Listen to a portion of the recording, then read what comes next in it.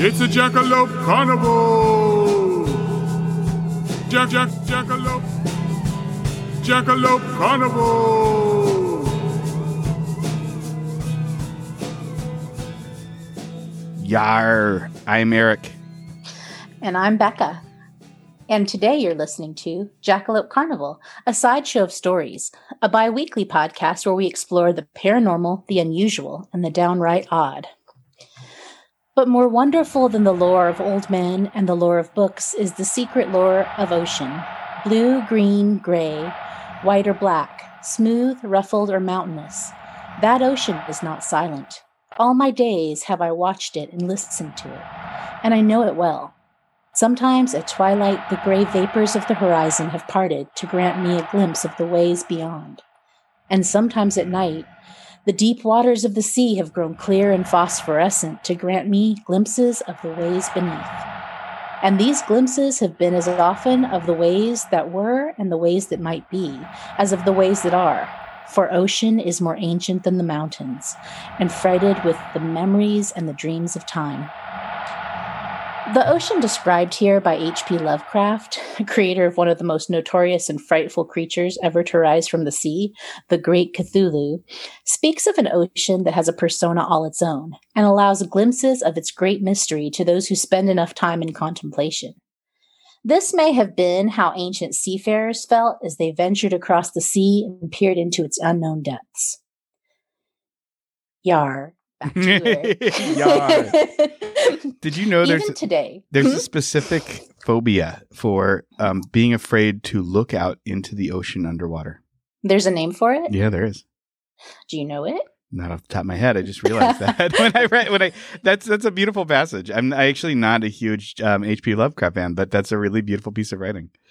And I think that, it is very reflective of how one feels at this vastness of ocean. That even today, with our modern technology, we know that 80% of the world's ocean remain unmapped, uncharted, and unknown. That seems pretty wonderfully impossible to me. I don't know. I just know that when I'm at the ocean and I'm staring out into, the watery abyss, it does give me a peculiar feeling. It's a little unsettling, isn't it? Yep.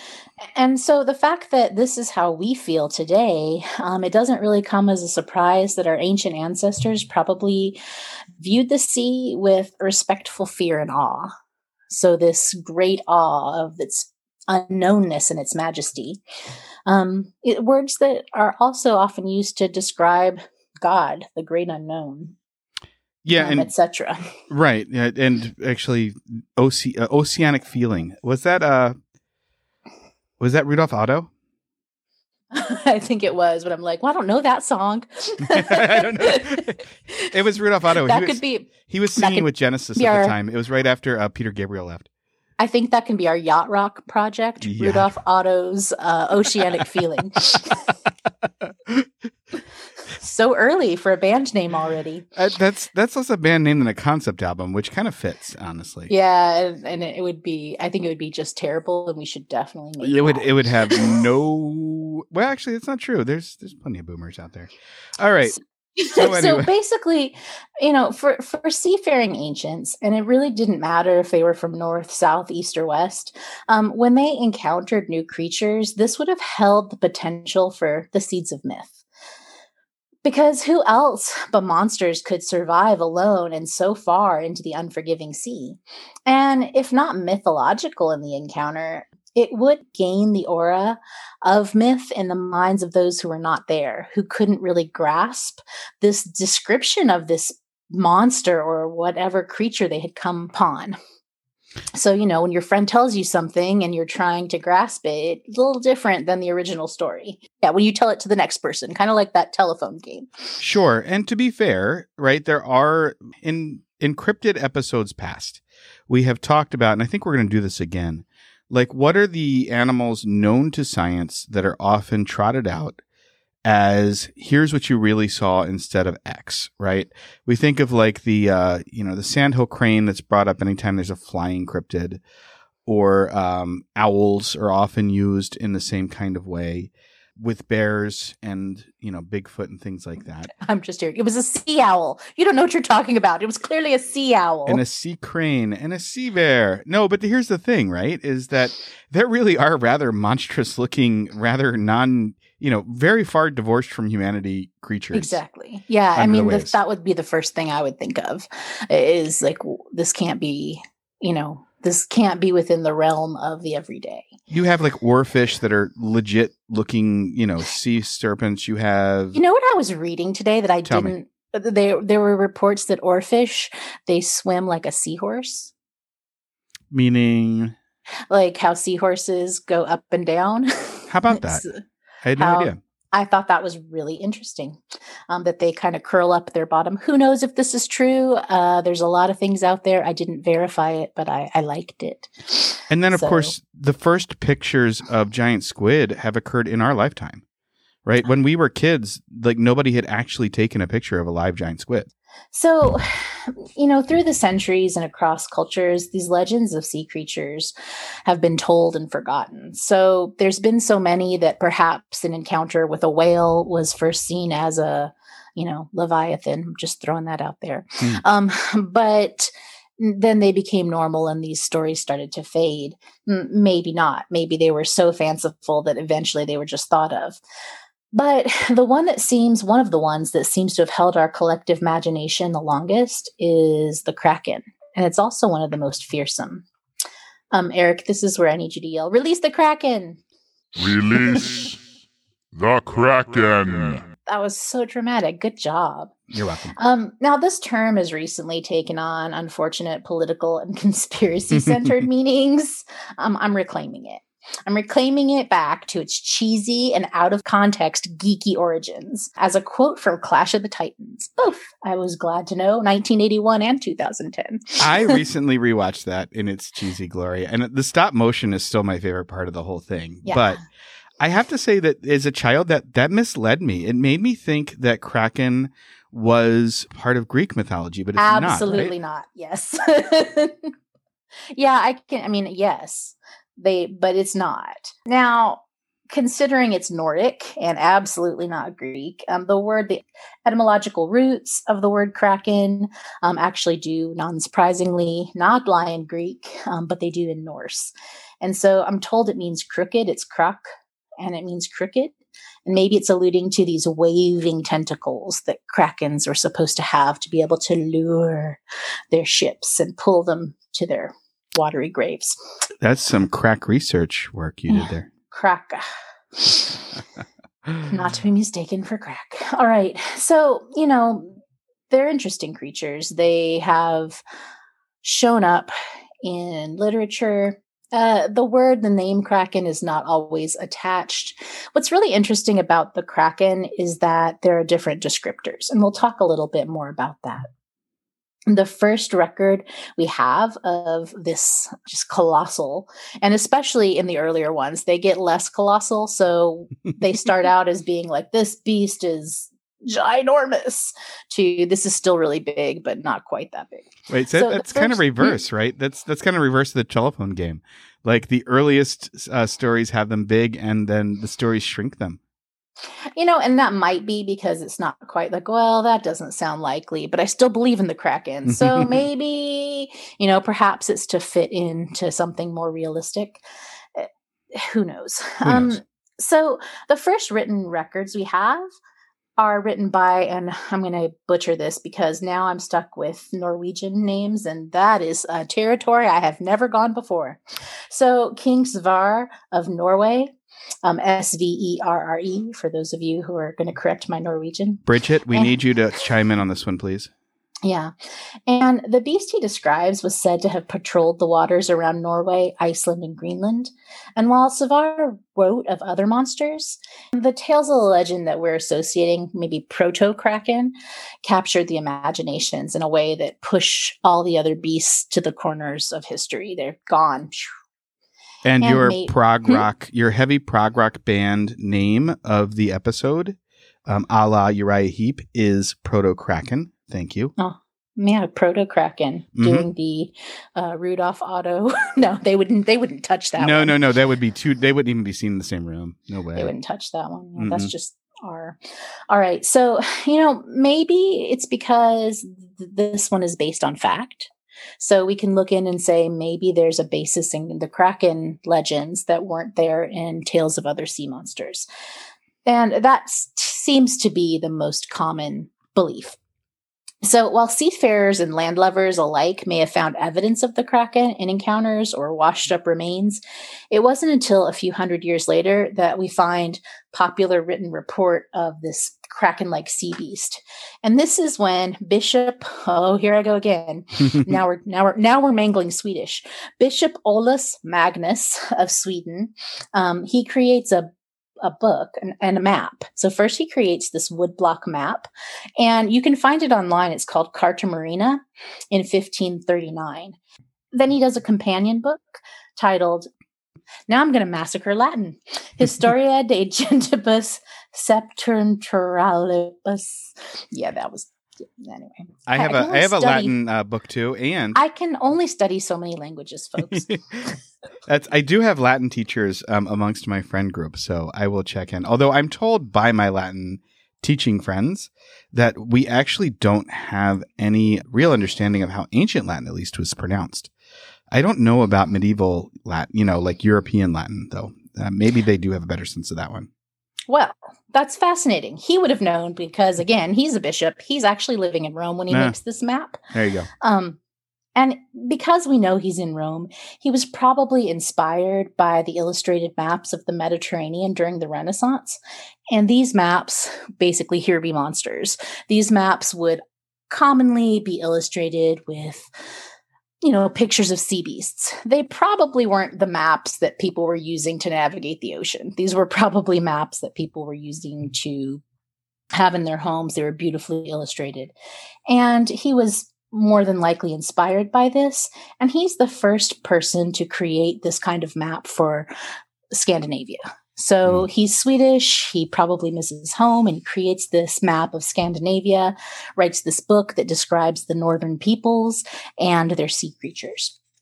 And he describes this Kraken as saying it has a skin which looks like gravel on the seashore, so that men are tempted when it appears on the surface to think it's an island and to land on it, and to light fires and basically cook dinners. So there's that Kraken hanging out, looking like a good place to barbecue. Wow. That's a tricky Kraken. Yeah. I'm sorry. When I say barbecue, because I live in the South, I'm talking about barbecue, not grilling burgers. That would be a cookout here in North Carolina. Anyhow, that's an now that we've had my North Carolina, an important distinction. Lesson. Thank you very much. That's important. This Kraken, at this point, it's an island and it's enormous and it's, just can take half a. But Becca, have you ever thought that maybe the Kraken got hurt and a rock feels no pain? And an island never cries. I'm going to guess that unlike an island that never cries, a Kraken would. Yeah. Sad Kraken is your meme of the day. Sad Kraken. So the Kraken and Kraken-like beasts, they finally solidify into what we think of kind of as the Kraken in 1752. And when the Bishop of Bergen, Eric Pontoppidan, I think I got that, wrote his Natural History of Norway. And he describes the Kraken as incontestably the largest sea monster in the world, with a width of 1.5 miles. Wow. Yeah. So it's not quite as big as Magnus. Well, Magnus had said, but it's still pretty big. I mean, you could have a 1.5 mile island, I think. So, I'd take my barbecue and put it in a 1.5 mile island. Well, so he's streamlining the Kraken. It's smaller, but it's still massive. It can still eat a whole mess of sailors in its giant maw. I feel like streamlining the Kraken is like some new catchphrase in like the business world. Like if we could streamline the Kraken with this one. Yeah, it probably is. It's probably a new conspiracy theory. I fear that. Oh no, I was thinking like synergy. Like if we could synergize streamlining the Kraken. The synergy of the Kraken. Right. Yeah. Streamlining the Kraken. That's what I was thinking. Iterate the synergy of the Kraken. So Despite the fearsome and business-like reputation of the Kraken, it could also bring benefit to people. So there are things that, if you're out on a sailing ship, if a Kraken passes by you, but it also has fish, it's chased them towards you. So you have pretty good luck if you can avoid the Kraken, but also get these fish that are just cascading down its back as it's passing you by. Yeah. The Kraken of old seems to have some descriptions that seem to be a little bit confusing, and there might be a good reason for this. And that is, I don't know if you've ever used this analogy. They talk about the story of the blind men. They're describing the elephant, and each one gets a different part of the elephant. And they say, the one who gets the tail says this creature is snake-like, and the one who gets the foot says this creature has a trunk. It's like a tree trunk, etc. Mm-hmm. Yeah. Have you heard? Yeah. So, yeah. I mean, Totally. it could simply be that different people caught different glimpses. And you're saying, wait, you're talking about this like it's real. Well, what people believe today, historical descriptions of the Kraken, they think that they really do seem quite a bit like a giant squid. They think that the eyes of the giant squid are the size of a human head. These creatures can be up to be fair, and like Eric, you said earlier, we don't actually know that much about giant squids because we're just now starting to I think there's been a couple of smaller specimens that were caught and then flash frozen and sent to museums right away and to be then put on display. Birdseye put them out to your supermarket. Are you familiar with the word globster? This is a great word. I've heard that recently, but why don't you explain it? Right. Globster is the catch-all name for things that wash up on shore that were once alive, but they've reached such a state of decomposition that they're no longer identifiable. And so they're kind of just known as globsters. And they could be anything from like a marlin fish to like, a basking shark to a whale or whatever. Because you can't tell, right? It's just it's a globster. It's a globster. Right. So it seems like it would seem logical to me at least that a lot of the giant squid would come ashore as globsters, if anything. Yeah, definitely. I mean, again, they don't know as much as we'd like to, but they do think that they can get up to 55 feet in length. That's scary. So while not 1.5 miles, still really, really large.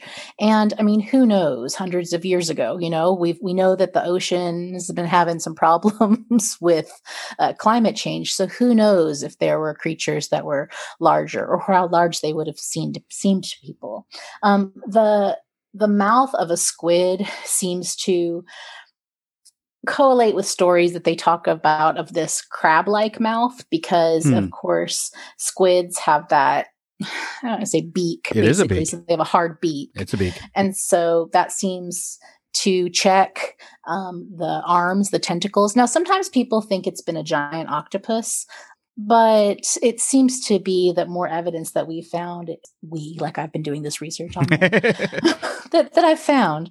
But that more research has been found. It really does point to that it was more than likely really actually a giant squid.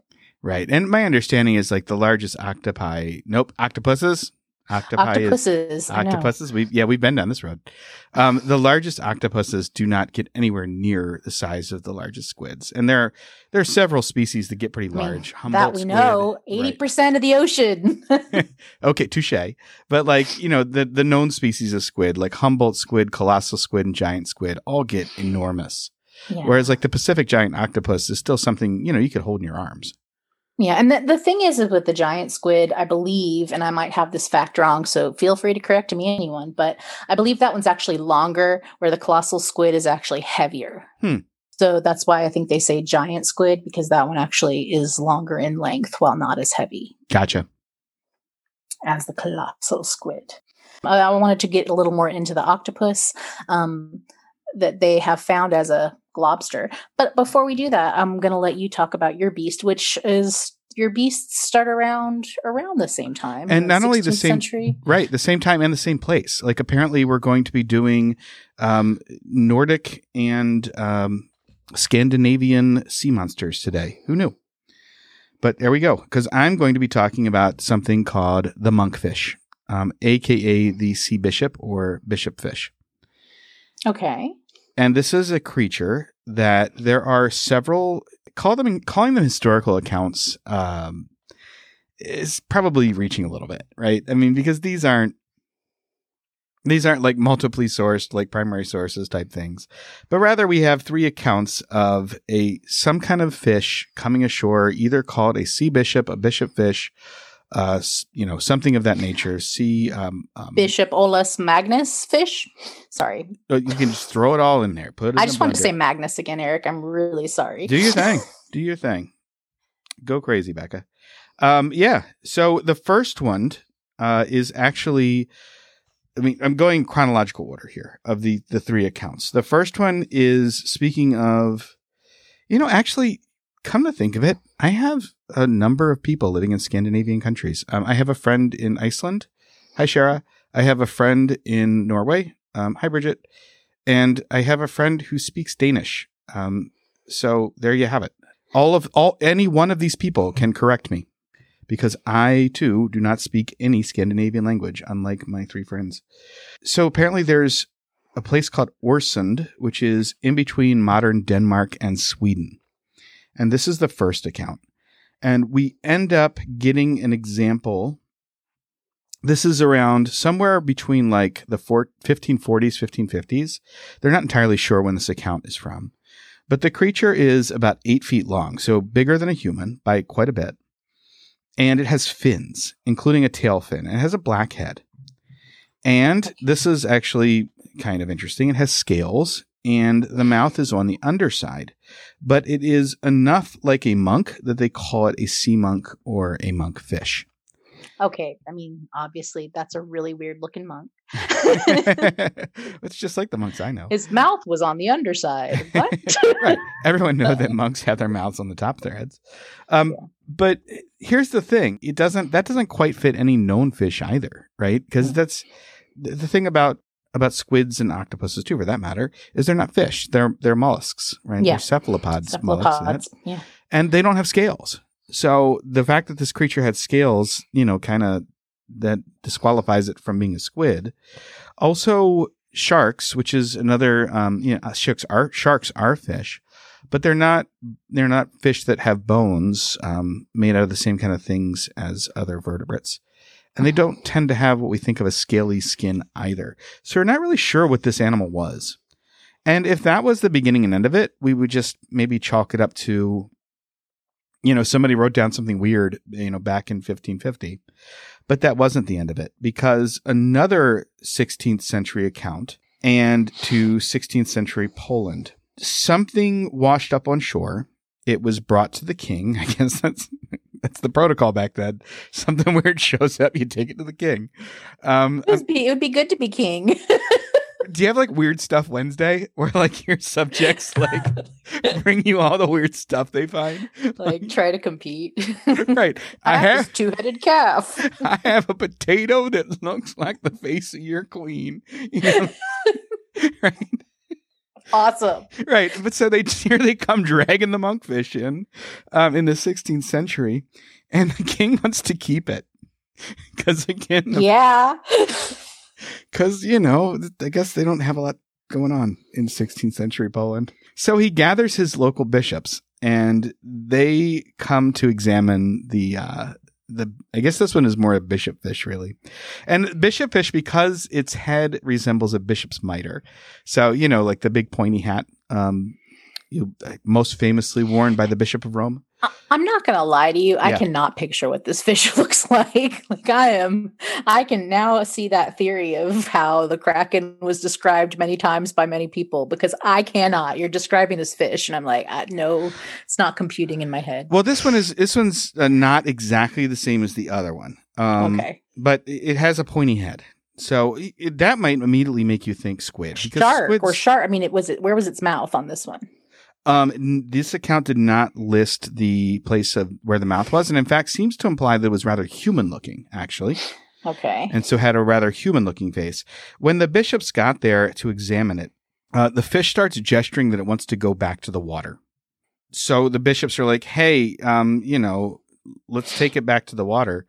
And I think they're starting to think that this might actually be like one of their religious brethren, So they bring the they bring this monkfish back, and it makes the sign of the cross, and then disappears into the waves. So the story goes. And so that's our second account in Poland. But that's not the last one. The last one is in one of the German-speaking parts of Central Europe, in 1531 specifically. And this is my favorite one because it has religious history overtones, which just cracking me up. Thanks. Cracking you up. Yep. Love it. There we go. And this one was dragged inland, and I think the king was also involved, although I don't have that in my notes, but I seem to remember that. Maybe I'm making that up. Maybe I'm not. Who knows? Maybe I just added to the lore myself. But the thing is, they kept this one for 3 days, and it died. Now, here's the thing that makes me think that if there's anything at all to this account, that is weird, because a shark is not going to live 3 days out of water. No, I don't care what kind of shark you have.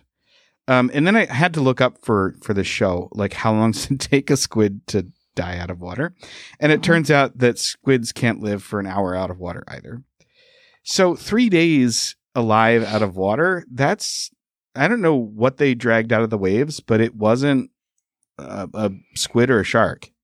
The interesting thing about this one is this one looked enough like a monk, and it apparently had on its person thing, its body, something that looked enough like a monk's habit that it. Man, there were some ugly monks. Well, that breathed water, apparently. So the best part of this one is the king's worried about the religious implications of this thing. Like, he's worried that because it's 1531 in the German-speaking, world, Martin Luther just happened. Yeah. And so he's afraid that this monk is going to stir the pot. Word will get out that, like, there's a Catholic bishopric under the sea that, this monk is from, and he's coming to tell, like, the fact that the one true religion, perhaps, whatever. Under the sea. Yeah. Yeah. And so the king is like, bury it right now. Like, get rid of it, because we got enough problems going on around here. He orders this thing buried. So there's our 3 accounts of these so-called monkfish or bishop fish. What can we call them? I guess just like fish of religious clergy orders? Fish. Clergy fish. Sure. Why not? Well, I mean, not all monks are clergy. Close, I know. We both jumped on that one. I'm calling it clergy fish. I don't care. Fair enough. Although we both know that not all monks are clergy. Most monks are not. Religious fish. I don't know. Fish of vow? Vow fish? Fish, order of fishes. I don't think we're going to come up with that could be one of the things we could get some communication on if people want to go on our Instagram, which happens to be at Jackalope Carnival, and leave some suggestions of what kind of fish you would name it. Also, correct our mispronunciation, please, because we would ouch. But if they have to do it and they have to do it by text, I still won't be able to pronounce it. Well, maybe they could spell it out phonetically like they do. That's possible. Yeah, that's true. So, yeah. Well, okay. So this, interesting enough, right? We have this string of 3 odd accounts from the 16th century in Europe. All 3 of these seem to be connected by the North Sea, right? They make their way into the Historiae Animalium, which is an impressive. This sent me on a little bit of a jackalope hole this week. Well, did you know the Kraken also made its way there? No kidding. Yeah. Did you look up what the Historiae Animalium was? I did. And you'll notice that it's written by Conrad Gessner and it's published in 1558. And the Historiae Animalium is a multi-volume, over 1,000 pages of descriptions of animals. And he really does make an effort to try to separate fact from fiction. And since we're doing that, I should say proto-Kraken. Proto-Kraken. I feel like it should be something really heavy. Like Proto-Kraken will make music that would be like every song is 8 minutes long, like King Crimson's early work. But darker. Yeah, I hear you. So go. Sorry, we digress. We do. So anyway, Historiae Animalium by Conrad Gessner. There's scans of some of the pages. They're amazing. You should look them up. They're on the internet. The pictures are fantastic. And although it has mostly animals that are known well to science, that being said, he does include the kraken and he does include the monkfish. Here's the thing. He actually also warns people away from a fake animal he calls Jeune des Avers. Now, I know I just messed that one up, but basically something that translates to the youth of Antwerp in French, apparently. And I know I completely didn't. I think we're just at this point just teasing our European audience to please contact us to correct us. Let me murder this word. I can totally say. Reach out to us because we love you, and we do. Bonjour. Please correct me. We do appreciate you. But the best part of the Jeunes des Avers is that by the time it reaches the shores of England, the people start calling them Jenny Haviers. That sounds about right. Jenny, like Jenny, like Yeah. Jenny. And what these creatures are, is they're actually dried sharks, like angel sharks, bottom dwelling sharks, that people mummify and then shape them into fake creatures to sell to like the dupes, the tourists, And so you can buy these apparently on the streets, and what they are is just manipulated bodies of Really animals. early jackalopes, early Wolpertingers, right? Mhm, That's mhm. awesome. That's right. That's right. Or we were talking earlier about, before the show, we were talking about the Fiji mermaid, which I don't think we're going to have time to get into. That was a similar type of thing, kind of like a fake sea fanciful creature type of thing. Fun taxidermy, basically. Yeah. Well, and then you said that the Fiji mermaid is basically one of these type of things where people are selling them to tourists. Well, the original Fiji mermaid, of course, the one that was famous was the one made famous by P.T. Barnum in the 19th century Mhm. in his museum in New York. That was basically a monkey sewed onto a fish. And you had said that in Japan, they were selling these type of things to tourists. That's where it came from. So in Japan, there is another, since we're speaking of fanciful aquatic creatures and speaking of people who make fanciful taxidermies of aquatic creatures, there is a creature in Japanese lore. It's roughly analogous to the European mermaid. It's called a ningyo. Supposed to be like a hybrid of a fish and a human being. The pictures I saw, though, from the Japanese woodcuts, if you're thinking like, beautiful woman fishtail type of thing, or like Ariel from The Little Mermaid, like it's not that. Like it's like a fish with like a vaguely human face, and it's a little unsettling. And so apparently some people who lived close to the water would do this. They would take monkeys and they would sew fish, and monkeys together. Please don't do that. That's not nice. But they would sell them to people. And a ship's captain got a hold of one in the 19th century. And then, of course, he gets to New York and he sells it to P.T. Barnum. And so these ningyo fanciful taxidermies from Japan get turned into the Fiji mermaid once they get into the hands of P.T. Barnum. And then from there, people who see P.T. Barnum's Fiji mermaid, they go and they make their own. And so in dime, museums around the country or in sideshows around the country, people make their own Fiji mermaids, which are basically just that. Well, that is how we get, again, the jackalope, something similar. Right. So here we go. We got ningyos, Fiji mermaids, monkfish, bishopfish, and krakens. That's what you got this week. Thank you all for listening. And hopefully in 2 weeks, you'll come back and listen to another one of our episodes. We'll be glad. We really do appreciate your listenership.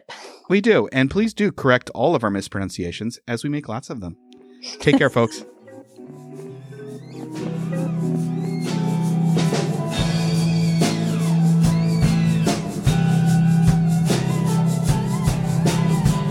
Jackalope Carnival!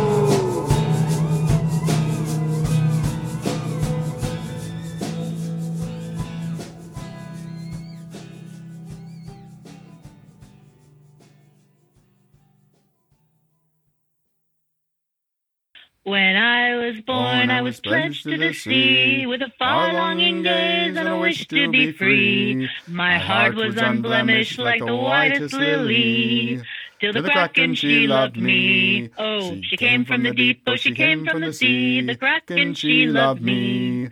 I said sail with the men and their pet chimpanzee. Many days and ways that we couldn't foresee. A tranquil voyage was just not to be. 'Cause the Kraken, she loved me. Oh, she came from the deep, oh, she came from the sea. The Kraken, she loved me. With a gurgle of waves, a wail of banshee, a monstrous lass had emerged from the sea. A heap of tentacles had my Rosalie. She's the Kraken who loved me. Oh, she came from the deep, oh, she came from the sea. The Kraken, she loved me. She embraced me timbers and ate the monkey. I thought I was done for, but she didn't agree. She gazed in my eyes, lusty calamari, like the Kraken who loved me. Oh, she came from the deep, oh, she came from the sea. The Kraken, she loved me. My life, it was saved, my heart now happy. Riding the waves is how it will be. Farewell to the shore, I'm finally free. With my Kraken Rosalie. Oh, she came from the deep and I've no wish to flee. The Kraken who loved me. The Kraken who loved me. It is a beat. They have a hard beat. It's a beat.